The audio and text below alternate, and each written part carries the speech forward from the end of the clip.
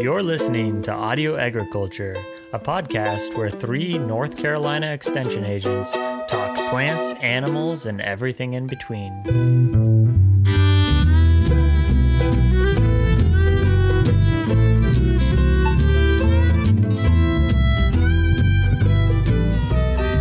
All right, welcome to Audio Agriculture. This is our third episode, and we are joined with Chris Moorman from NC State University here. Chris, could you go ahead and just introduce yourself and tell us a little bit about yourself? So I have been working at NC State for over 20 years. I think it's probably 21 years this May. I'm a wildlife ecologist. For my first 8 or 9 years, I had extension responsibilities at the university. So a large portion of my job was to do extension wildlife work. So I was titled an extension wildlife specialist. I moved to a different role in 2008, but I did spend a lot of time working with county agents and traveling the state on issues related to wildlife, all issues related to wildlife during those years as extension specialist. The reason why I think, this is in general, an agricultural podcast. And the reason why that I wanted to get Chris on here is that I think we talk a lot about, our farms and what we're growing on the farms and different crops, but, our farms don't exist in a vacuum. They're surrounded by native lands. They interact with all of the wildlife and the insects. And I think sometimes it's easy to kind of view our farms as, so isolated, but really they're, part of a greater ecological footprint. And Chris, I kind of stumbled upon you through NC State, and it looks like you're doing a lot of really interesting research, looking at all kinds of different things. One thing that I know is really popular right now, we get a lot of calls, people talking about quail in North Carolina. So could you talk a little bit about just the quail population in North Carolina and kind of what we're seeing with the quail decline? Sure. So in North Carolina, our species of quail is northern bobwhite, and there are other species of quail out in the western U.S. So we have northern bobwhite, and it's kind of an iconic bird of the southeastern U.S. But over the past 50 or 60 years, the populations have slowly declined. And it's pretty clear that decline has been driven primarily by loss of habitat. Almost everything we do on the landscape now is bad for quail, unfortunately. So, some of the examples of the problems for quail are forests have matured and their canopy has closed. So that shades the ground and doesn't allow the plants to grow near the ground where quail live. Our pastures, the pastures we've introduced, Bermuda grass and tall fescue pasture, have a structure that's mat forming at ground level that's not suitable for quail. So that's not habitat for quail. Urban areas are not habitat for quail. Our traditional cropland agricultural areas have potential for quail, but when we have very clean farming where those weeds that used to occur are eliminated through herbicides and other forms of technological advancements, then that's also a loss of habitat for quail. So quail are in a dire situation. I will say, based on my research that I have done across mostly eastern North Carolina, the greatest potential to restore quail is in areas of cropland. So where we have large expanses of cropland production on the landscape, those crops, especially like soybeans, provide habitat for quail when they're green and up. And then if we can provide some non-crop vegetation along field borders or odd corners or low productivity areas, that really puts the icing on the cake to allow us to sustain quail. The last thing I'll say about bobwhite quail is that they're an additional challenge for them because they require a fairly large portion of the landscape to be habitat. So we can't just create a little patch, a 1 acre patch on our farm and expect quail to be there because they need lots of habitat over multi-thousands of acres. And that has a lot to do with how they disperse across the landscape. Quail inherently die. Most quail die. So only about 10 or 15% of the population is going to live through the year.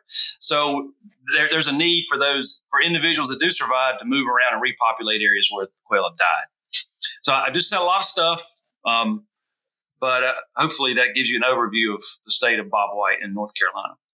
Yeah, well, it's definitely interesting that they tend to go into, or that they can exist in soybean fields. Is that something that you guys have done studies at? Because to me, that kind of seems like a little bit of a surprise, I guess, but also a promise, I imagine, because of how many soybean fields or large soybean tracts are down east. Is that something that was a surprise to you? Well, no. And they can't survive in a soybean field alone. I mean, that's a part of the whole that quail can use during the period of time when those soybeans are up, because those soybeans provide what we call umbrella cover. So when you have a soybean field, you have the green plants that kind of form like a canopy from the perspective of a little 6-inch bobwhite quail. But below that canopy of soybeans is bare ground, maybe some residue if it's a no-till soybeans. So that residue attracts insects. So the quail and the quail chicks can walk around and peck and eat the insects with that protection from that overhead soybean plant.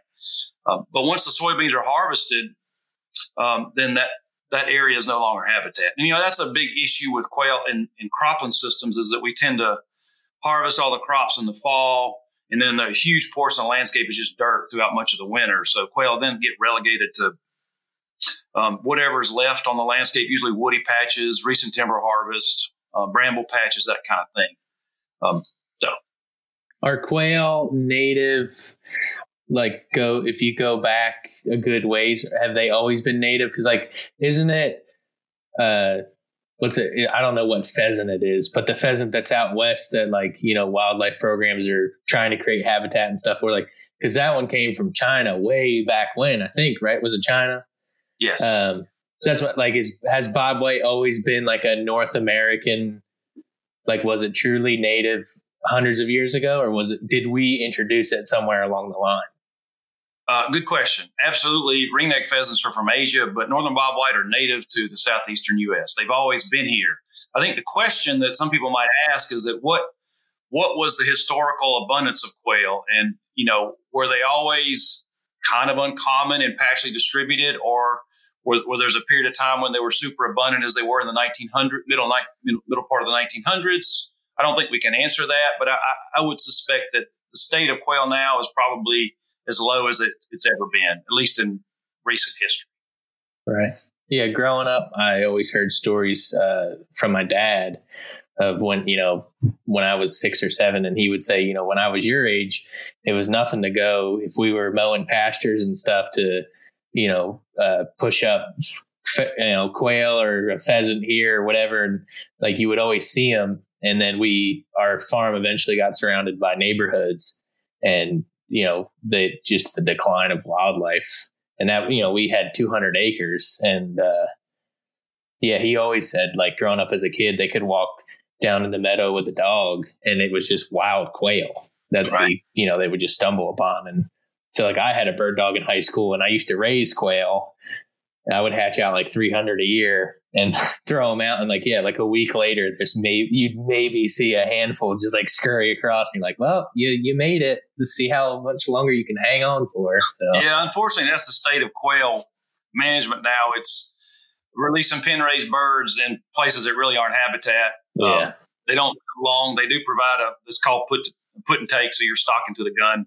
It does provide an opportunity for hunters, but it's not, it's not a real experience like you would have with wild birds in huge expanse of habitat. Yeah. So that, our state wildlife agency has attempted to restore some areas of landscape for quail. It's a difficult challenge because there's so many competing economic interests, urbanization, high intensity forest fiber production, intensive technologically advanced agriculture. Again, all those things are just not great for quail. So you have to have landowners or a landscape of landowners that are willing to allow some weeds to persist here and there. With quail, we've seen time and time again, if you're in the right landscape that's dominated by agriculture and you build it, the quail will come. I mean, it's that simple. If you make some habitat in a place that's already has habitat, you will increase your quail, and proportional to how much habitat you put on the ground. So we put field borders on farms in eastern North Carolina, and if it's in the right landscape and you put field borders on the farm, you double your number of quail within a year. Now, the problem is if you're doubling very few quail, that's not a lot of quail still, but you're making progress. Yeah. Yeah. Two to four quail is a huge statistical jump, but it's still four quail. Yeah. In our region, is what's quail's biggest predator? Is it fox, hawk? What? Yeah, everything is quail. That's why they don't survive. I think it depends on the time of year and what you're talking about. The major predator of the adults would be aerial predators, hawks, notably Cooper's hawks. And I would say some have attributed quail declines to predators, especially hawks. But I always say that hawks and quail have coexisted ever since there were hawks and quail. I mean, that's just the way it is. The problem now is that quail don't have the habitat, the cover that they need to escape predators at the level that's required for them to persist in some areas. Anash, you had a question? Yes. Besides habitat, what's the relationship between the soybean and the quail? Is there anything special about them? I think it could be, being a legume, it may have something to do with the soil quality associated with that. I think it's probably more related to the no-till component of some soybean production. That no-till, we know, no-till agriculture is better environmentally. I've seen it with a number of studies where that residue attracts insects and maybe even earthworms that are beneficial to bobwhite, some songbirds, and even we did a study on American woodcock in eastern North Carolina, where we saw woodcock were most abundant in no-till soybean fields compared to conventional tilled fields and even corn or cotton or even wheat. So that no-till soybean seems to be really good for a lot of cropland-associated animals. But really, the non-crop, fallow, weedy vegetation along the margins is where you get your biggest bang. And it's not just quail, it's rabbits, it's songbirds. It could be some things people don't like snakes and rats. But, that's the whole picture of what you get when you create habitat like that. Yeah. So you'd mentioned field borders when you said you would put in field borders. What is a field border? Because I think I'm not from out west, and we put in like hedgerows, which are kind of like, buffer strips, I guess. But yeah, there's all these different names. So what in your mind are you saying when you say a field border? Yeah. So with field borders, I'm referring to, you're right, a range of conditions, but primarily just strips of non-crop vegetation along the margins of a field. And those strips could occur along the farm cropland forest border. They could occur along the border with a road. They could occur along the border of a ditch. If they occur along the border of a ditch, you're getting additional benefits of filtering water that occur there. It's really simple to get a field border. All you do is stop tilling it, and you'll get what we call fallow vegetation that comes up from the seed bank. That'll be goldenrod and dog fennel and mare's tail and maybe partridge pea, maybe some blackberry. The challenge over time is that eventually you get woody plants like pines and sweet gums that come in. So you have to constantly disturb it to keep it in that early successional state, which is so beneficial to quail and rabbits. There's a concept I'm sure you are familiar with, the concept of precision agriculture, where a farmer can analyze the property they're farming and look for the areas that are high in low productivity, and those low productivity areas may be costing them. So instead of farming them, you can put them into fallow non-crop vegetation. May save yourself money there, but then the Farm Bill provides funding, rental rates to pay for the farmer not to farm that land. So not only are they not spending extra money on low productivity land, but they're getting a rental rate to put that land in conservation. So there are a number of Farm Bill programs that could provide that. There is a practice in CRP called the Upland Borders for Quail, and I assume it's still available, but that was specifically to create fallow field borders for bobwhite. The last thing I'll say is that landowners, people in general, have what I call the plant it mentality. It's this desire to plant. So if we want to attract wildlife, the first thing I do is got to go plant something. More often than not, it's not necessary to plant. There's a seed bank just ready to blossom if you allow it to. So you can allow the things to come out of the soil, and that's typically going to provide all the habitat you need. You just got to step back and then manage that plant community that way. It's a lot less expensive You don't have to pay for the seed to plant. You just let Mother Nature do the business. You just have to be willing to appreciate that weedy condition. And that's hard, I know, because many landowners, they see that weedy condition, they go, oh my gosh, I got to clean that up. But that's where the critters live. So you got to, and if you're a rabbit hunter and, your neighbor's like, oh, look at that weedy area, you didn't take care of that. And you go, well, I got a freezer full of rabbits. So it's a nice trade-off. So one thing you said kind of stuck out to me. You said that, returning it to a kind of like an early successional plant seed bank is very beneficial for quail. So historically, what was, restoring things to an early successional, to provide that habitat so it wouldn't all just grow up to trees? Wow, that's a really good question. And that's something that I think researchers and biologists talk about a lot. And I think that goes back to that point I made early. We don't know historically the relative abundance of quail because we don't know what kinds of disturbances were occurring hundreds or thousands of years ago. But in short, disturbance is necessary to keep a plant community in early succession. And certainly historically that the big disturbance was fire. So this could have been lightning fire. But in our part of the world, I would argue that it was probably more Native American fires. So that kept plant communities in an early succession state with less woody vegetation and more grasses and forbs. Certainly Native American agriculture, whether it was, kind of long-term agriculture or nomadic agriculture, created disturbance that set back succession. And then there's lots of other disturbances, ice storms and flooding and hurricanes and tornadoes that create little patches of disturbance, but that's not a big deal across the landscape. So fire probably was a key feature. Is segmentation, like our modern systems of, having things divided by roads and different landowners and things like that, is that more of a problem than, because I know that's for certain species that can be a huge, like an outsized influence on their populations if they can't move freely in different areas. Is that an issue for quail as well? Do they ever tend to kind of roam and move between the huge areas? Huge issue for quail because you don't have that consistent initiative to create quail habitat across a large landscape. It's an issue I would say it's an issue for any animal, even for white-tailed deer. If you're a landowner and you're interested in managing for white-tailed deer and you own, one parcel, you're going to be limited in your ability to influence that white-tailed deer herd because you only own and affect a small portion of that herd. A deer might have a square mile home range. So you're not only not affecting the herd, you're probably not even affecting all of the area that a single individual covers. So it's a challenge.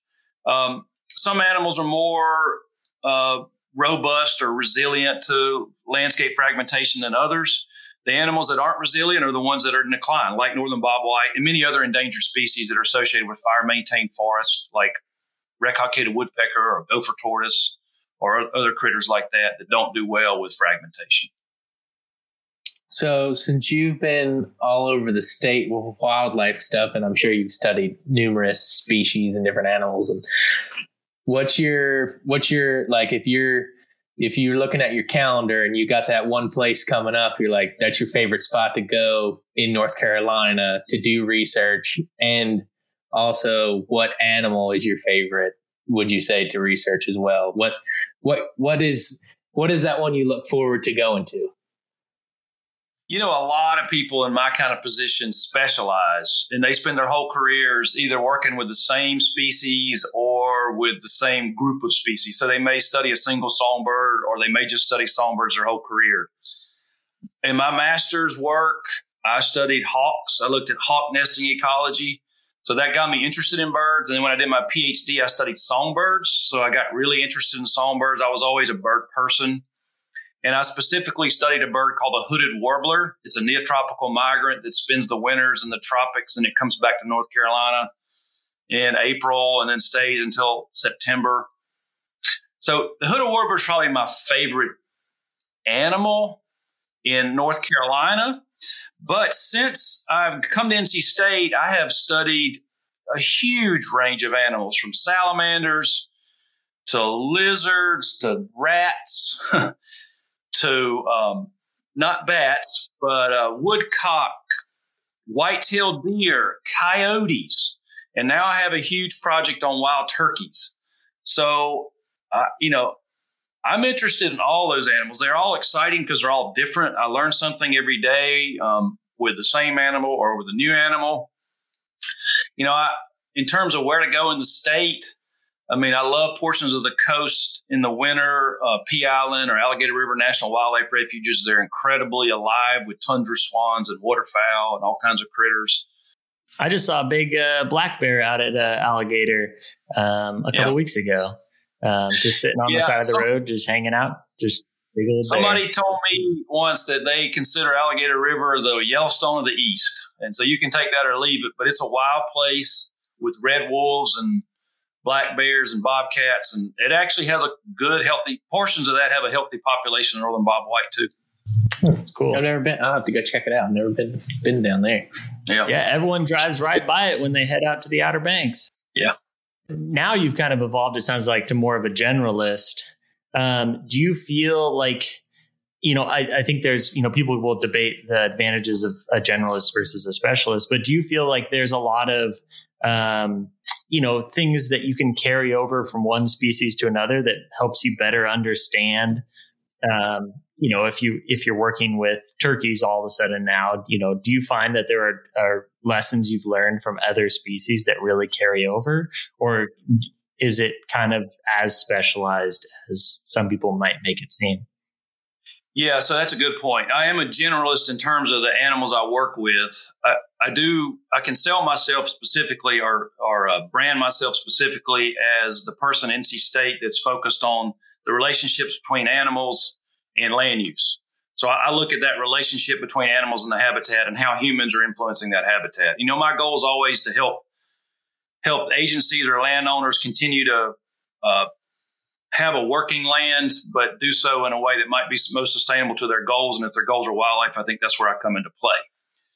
Certainly, my generalist nature across the different types of animals has helped me. So, I'm working with wild turkeys now. That's a ground nesting bird. And my work with other ground nesting birds like northern bobwhite and a bird called a Bachman sparrow that nests in longleaf pine communities helps me understand ground nesting bird ecology. I've studied coyotes, so I understand to some degree coyote ecology in North Carolina, and it may help me understand them as predators of the other species I study. But, I'll say more than ever, we always need to build partnerships and collaborate with people that have a variety of expertise because it helps us produce better results. It helps us come up with the best answers. So I partner with the agencies. I partner with people at universities that have expertise in other animals.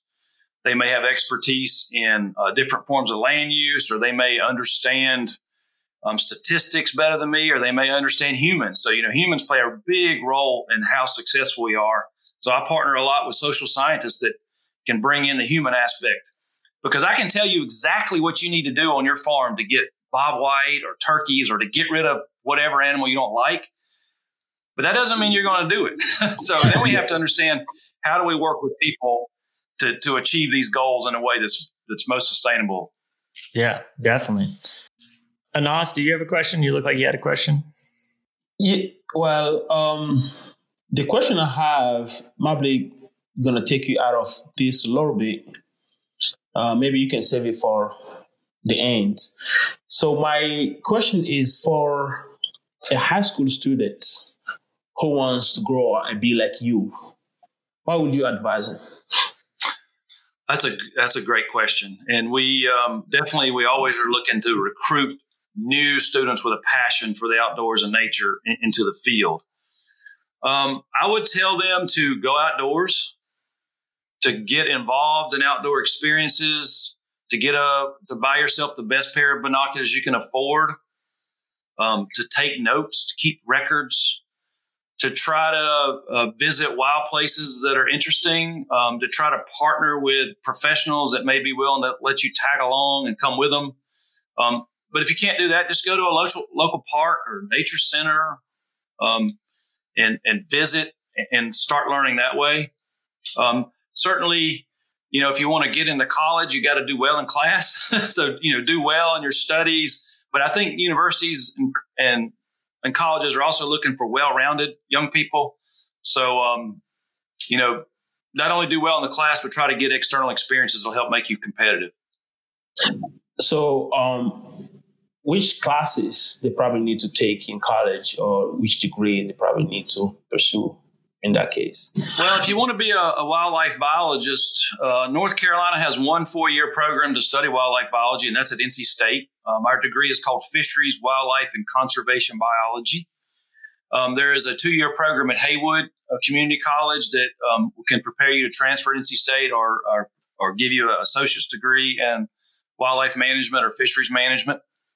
The classes are going to, NC State, the classes the first couple of years are just kind of the standard general education courses in math and chemistry and physics and English, and then some introductory courses in conservation. And then when you get later in your degree, you're going to specialize. You may take my class on habitat management. I teach a class this semester, co-teach a class on wildlife techniques outdoors because of COVID. So we're doing outdoor stuff where students are learning how to trap animals and identify animals and monitor animals and that kind of stuff. This Friday, we're going to be doing radio telemetry. So the students are going to learn about putting transmitters on animals and tracking them using radio telemetry. Wow, that's cool. How do 3 extension agents get signed up for that class? So, Chris, I wanted to bring us. So we kind of started out kind of like a micro looking at, right in on bobwhite quail, and I kind of wanted to bring us about to like a bigger look at our species. So I think oftentimes people, when they think about wild areas, or they think they have to go to wild areas to experience nature, even you said, get a pair of binoculars and go to a space, a park, a somewhere, a state park, or you got to go somewhere. But I think we as humans exist in nature. We are nature. We're natural. We may pave over a lot of things, but we are nature. So I think when people think of wildlife in their fields, they think of maybe controlling, kind of dominating or controlling something that's causing a problem. So what for a farmer, what is something that's an advantage of, having wildlife? I know that I'm not an ecologist, but I know that, proving why you need to maintain something is a hard thing to do. But in your mind, I'm sure you've been asked similar questions. I don't want you to have to prove why, we need to maintain bobwhite quail, but what do you see as an argument, I guess, for this, or, how do you approach that type of questioning from people? Yeah, that's a good question. A couple of things. First, in terms of just backing up a little bit, you don't have to go to a park or natural area to see cool animals. You can just do it in your backyard. So, I got cool birds in my backyard. If you're a farmer, you inherently are going to have some cool animals on your property. Maybe those aren't the animals you want. So again, as you try to learn about the animals on your property, you need to understand the natural history of those animals. And that can help you understand that. That's like, what's the food and cover they require? That can help you understand how to get more of them or how to get less of them. The debate about whether you want more or less is a difficult one, as you said. Certainly, people make arguments about the unknown future potential benefits that we may accrue from animals if we conserve them.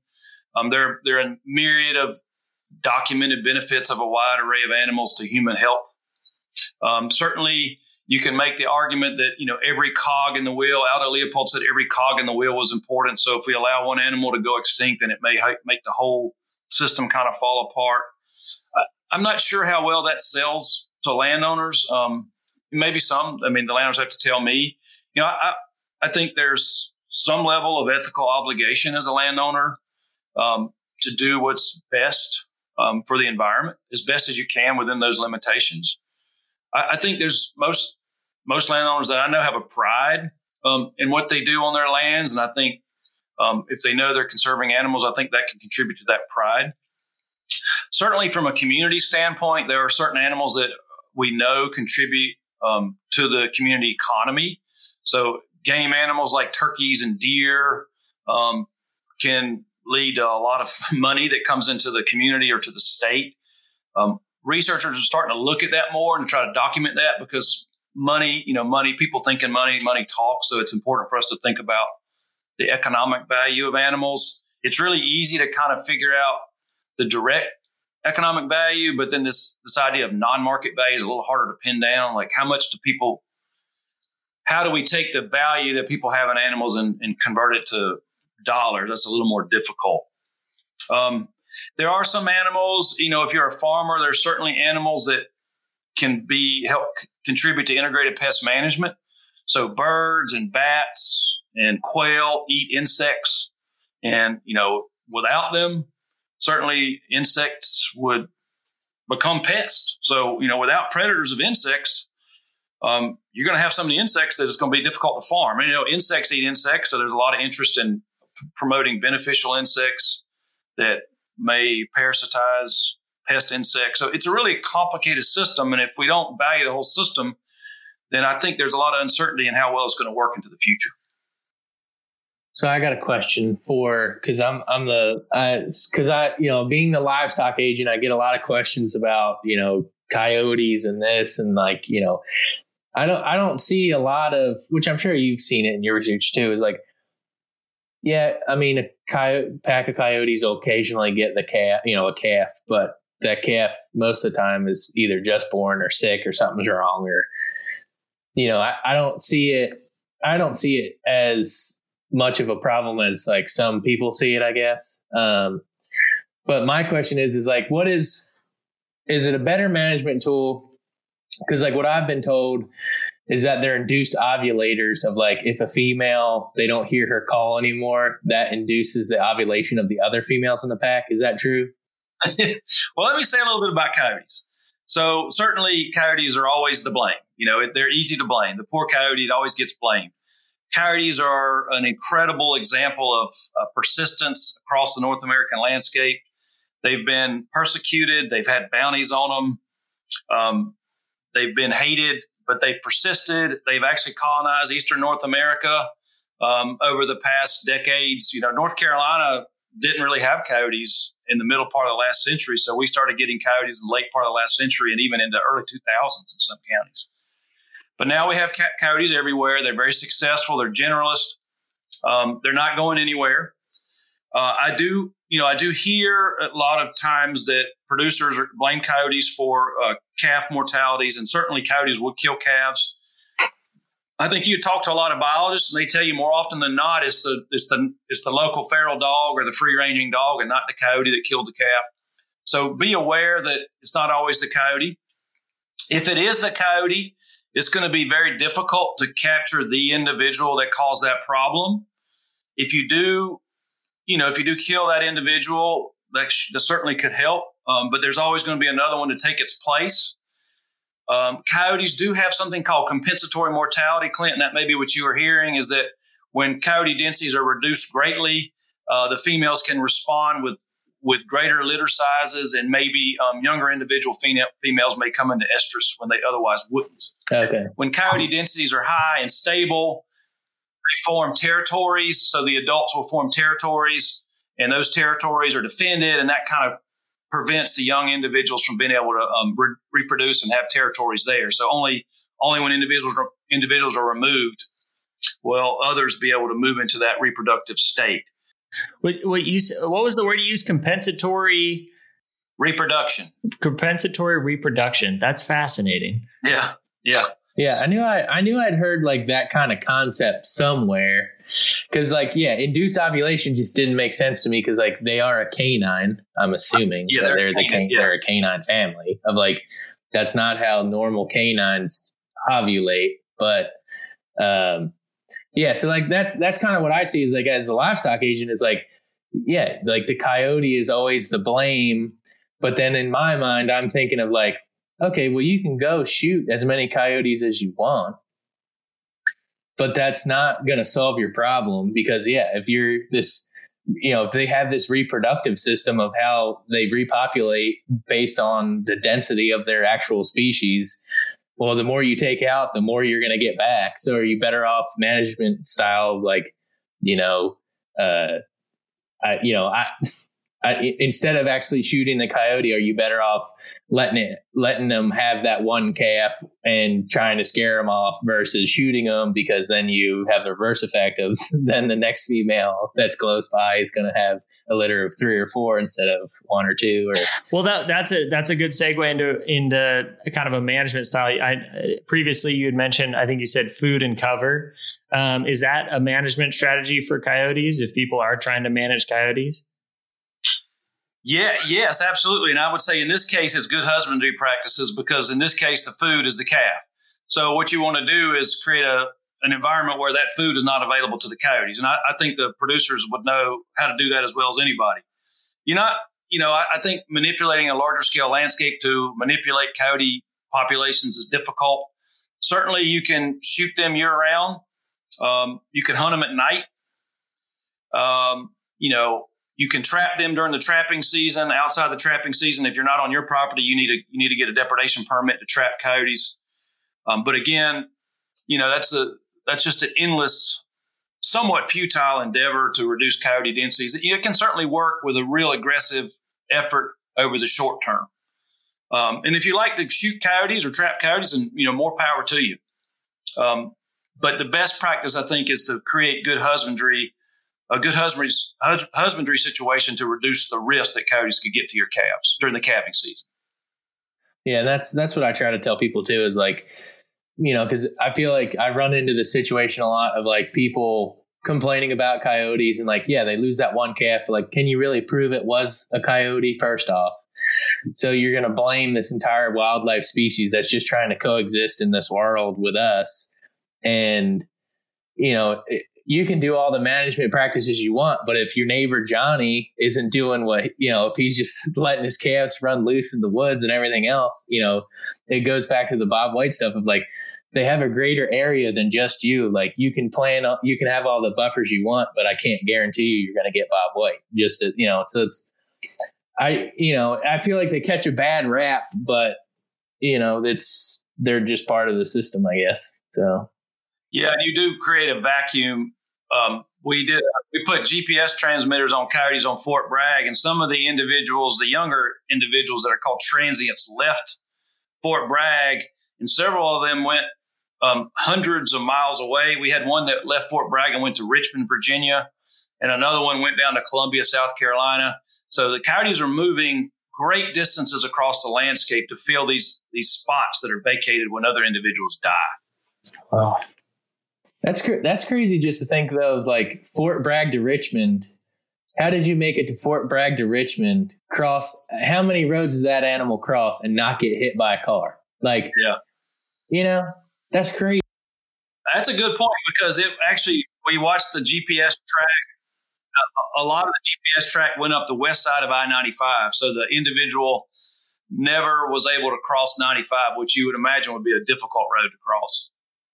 So that actually reminds me, I saw a video recently tracking whales outside in the Atlantic, and they were tracking, they overlaid whale tracks with shipping lanes, and they were looking as the whales were avoiding these shipping lanes. So you think of, a ship is just a boat out in the middle of nowhere, but these whales were actually really avoiding a shipping lane, which is pretty fascinating. There must be, some acoustic problems or something like that.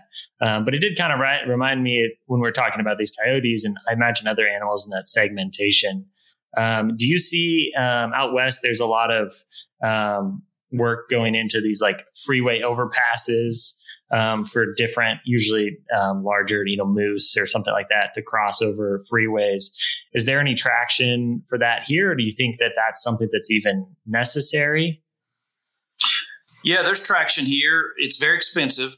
So there has to be a lot of support. There has to be funding for that. I think there has to be good justification for that incredible expense.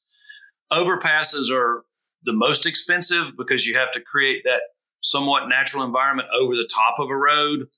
In my class, I give some examples from Banff National Park in Canada. They have some beautiful overpasses. In North Carolina, we already have several wildlife underpasses in place.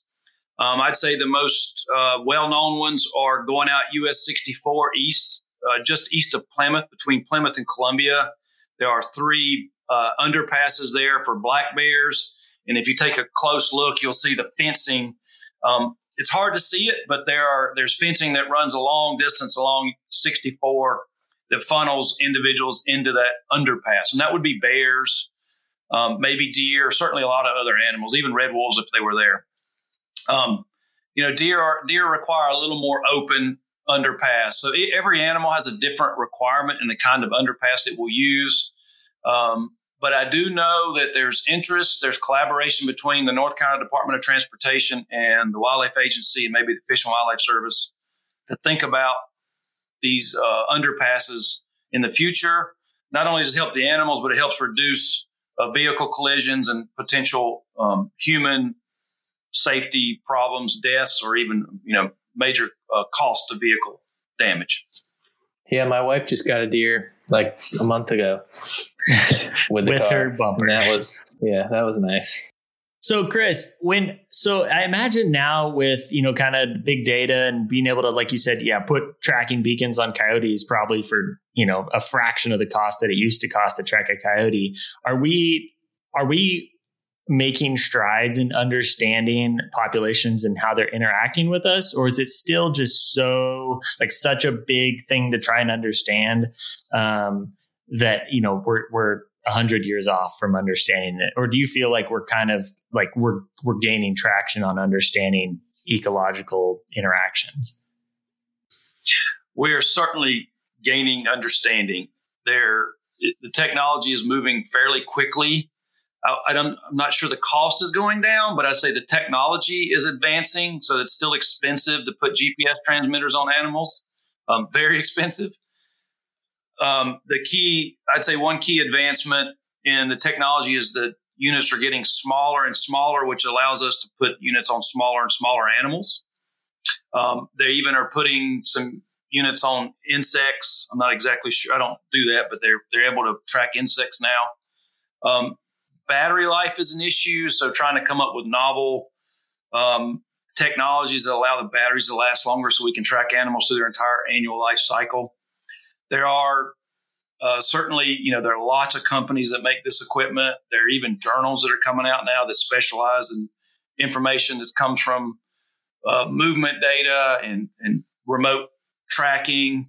My colleague, Dr. Roland Kays, who works at NC State University and the Museum of Natural Sciences, really specializes in this with animals, and he even has a podcast that's focused on stories from researchers about animals they tracked. We're actually putting GPS transmitters on wild turkeys in North Carolina now, on the hens, and that allows us to learn an incredible amount of information about hen movements, when they start their nesting, where they nest, where they roost. We can learn about survival. I mean, we're learning things about turkeys right now in North Carolina that we never knew, and that certainly was never possible to know these things in the past without the technology. So if somebody asks you, why do you need to know all that? Yeah, that's a good question. I think, people that pay for this should be very careful about why they're paying for it. The turkey study we're doing in North Carolina is because, turkeys have kind of reached a stable equilibrium in North Carolina after the restoration year. So, turkeys were extirpated from most of the state in the 1960s and 70s, and they've made an incredible comeback. So now what we're trying to do is learn about turkey ecology to know what makes turkey populations go, what could be potential threats to turkey populations in the future. We're collecting information on diseases. We're also understanding turkey reproductive timing to know if the hunting seasons are timed correctly, and to know, make sure that we're allowing turkeys to reproduce before the hunting season occurs. So there's lots of important things we can learn when we do this kind of work that can help make sure we sustain that population in the future, especially for a species like turkeys that are really important from a hunting perspective and from an economic perspective. Would you say that I have a farm just over the line in Virginia, my wife's, their family farm. And and even my parents' farm too, is like, I feel like I'm seeing bald eagles a lot more than I ever did like as a kid. And I just, I feel like as an outsider, just a random person that has no idea what he's talking about when it comes to wildlife, I feel like I can kind of safely say, at least in my vision, is that like the bald eagle is kind of on the rise, because I feel like I see them a lot. Like, and I mean, it's super cool to watch. I mean, they're a really beautiful bird. And like when we do hay and stuff and we're mowing, and, we'll kick up fawns, or, you might hit the occasional rabbit with a hay vine and it'll be in the windrow. Like, it's nothing to see a bald eagle out there. I had one land one time. It was a pack of turkey buzzards or a flock. I don't know what you call them. Of turkey buzzards on a dead fawn out in the hayfield. And I mean, there had to be like 6 or 8 of them. And this bald eagle lands like 10 feet away from him, and he just starts walking towards them, and they all just scatter. And it was like 1 versus 10. And he's just like, I'm just walking here, and just like, they all just disappeared. It was cool to watch. But anyway, are they on the rise? Like, they're doing good? And yes, bald eagles are doing quite well. They've been delisted, so it's been a real success story. One of the great success stories of the Endangered Species Act, of bald eagles have been delisted. The main driver for eagle populations decline was the use of DDT. DDT bioaccumulated up the food chain and caused the eggshells of eagles to be very thin, and they were having massive reproductive failure.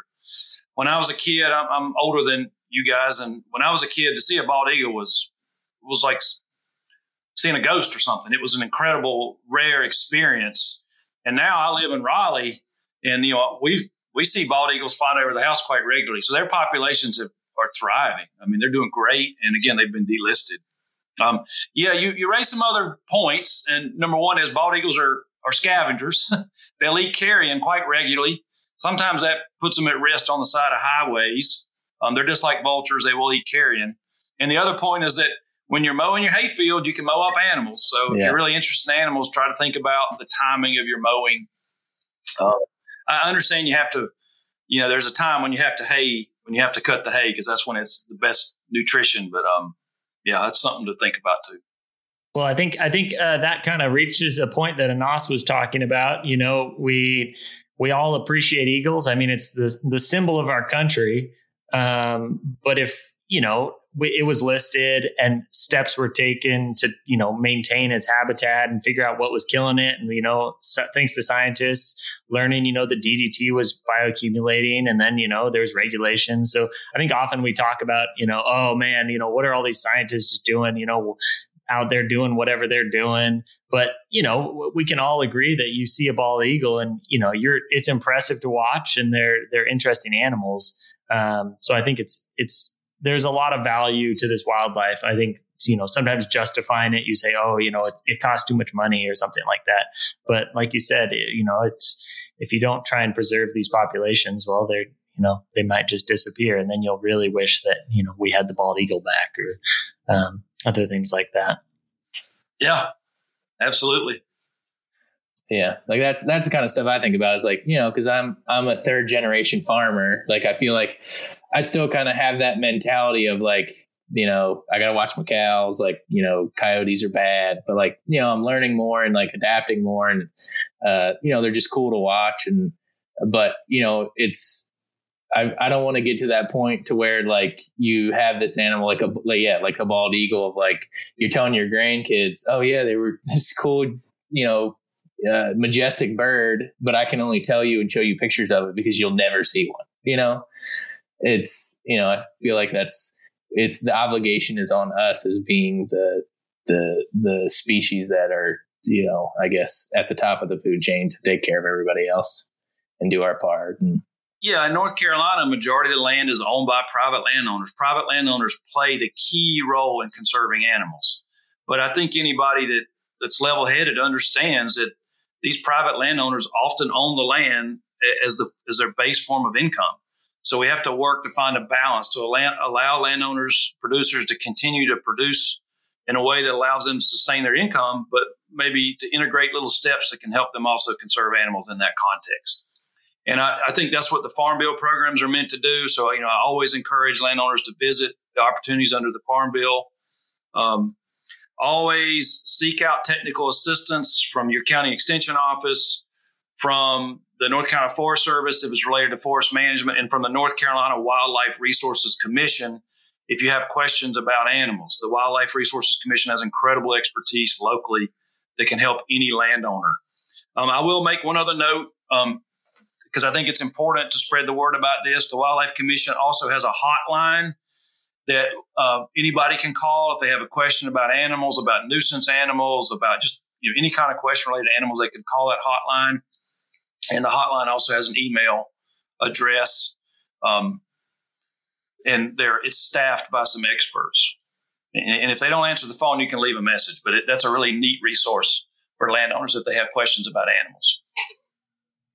And we will put a link to that in the notes for this podcast, so people can definitely find that out. But just want to say thanks a lot, Chris. Very informative discussion. I'm really happy to have you on the podcast, and we appreciate your time. So if anyone has any more questions, you can always reach out to Chris Moorman. Go on NC State, and you can find his information there.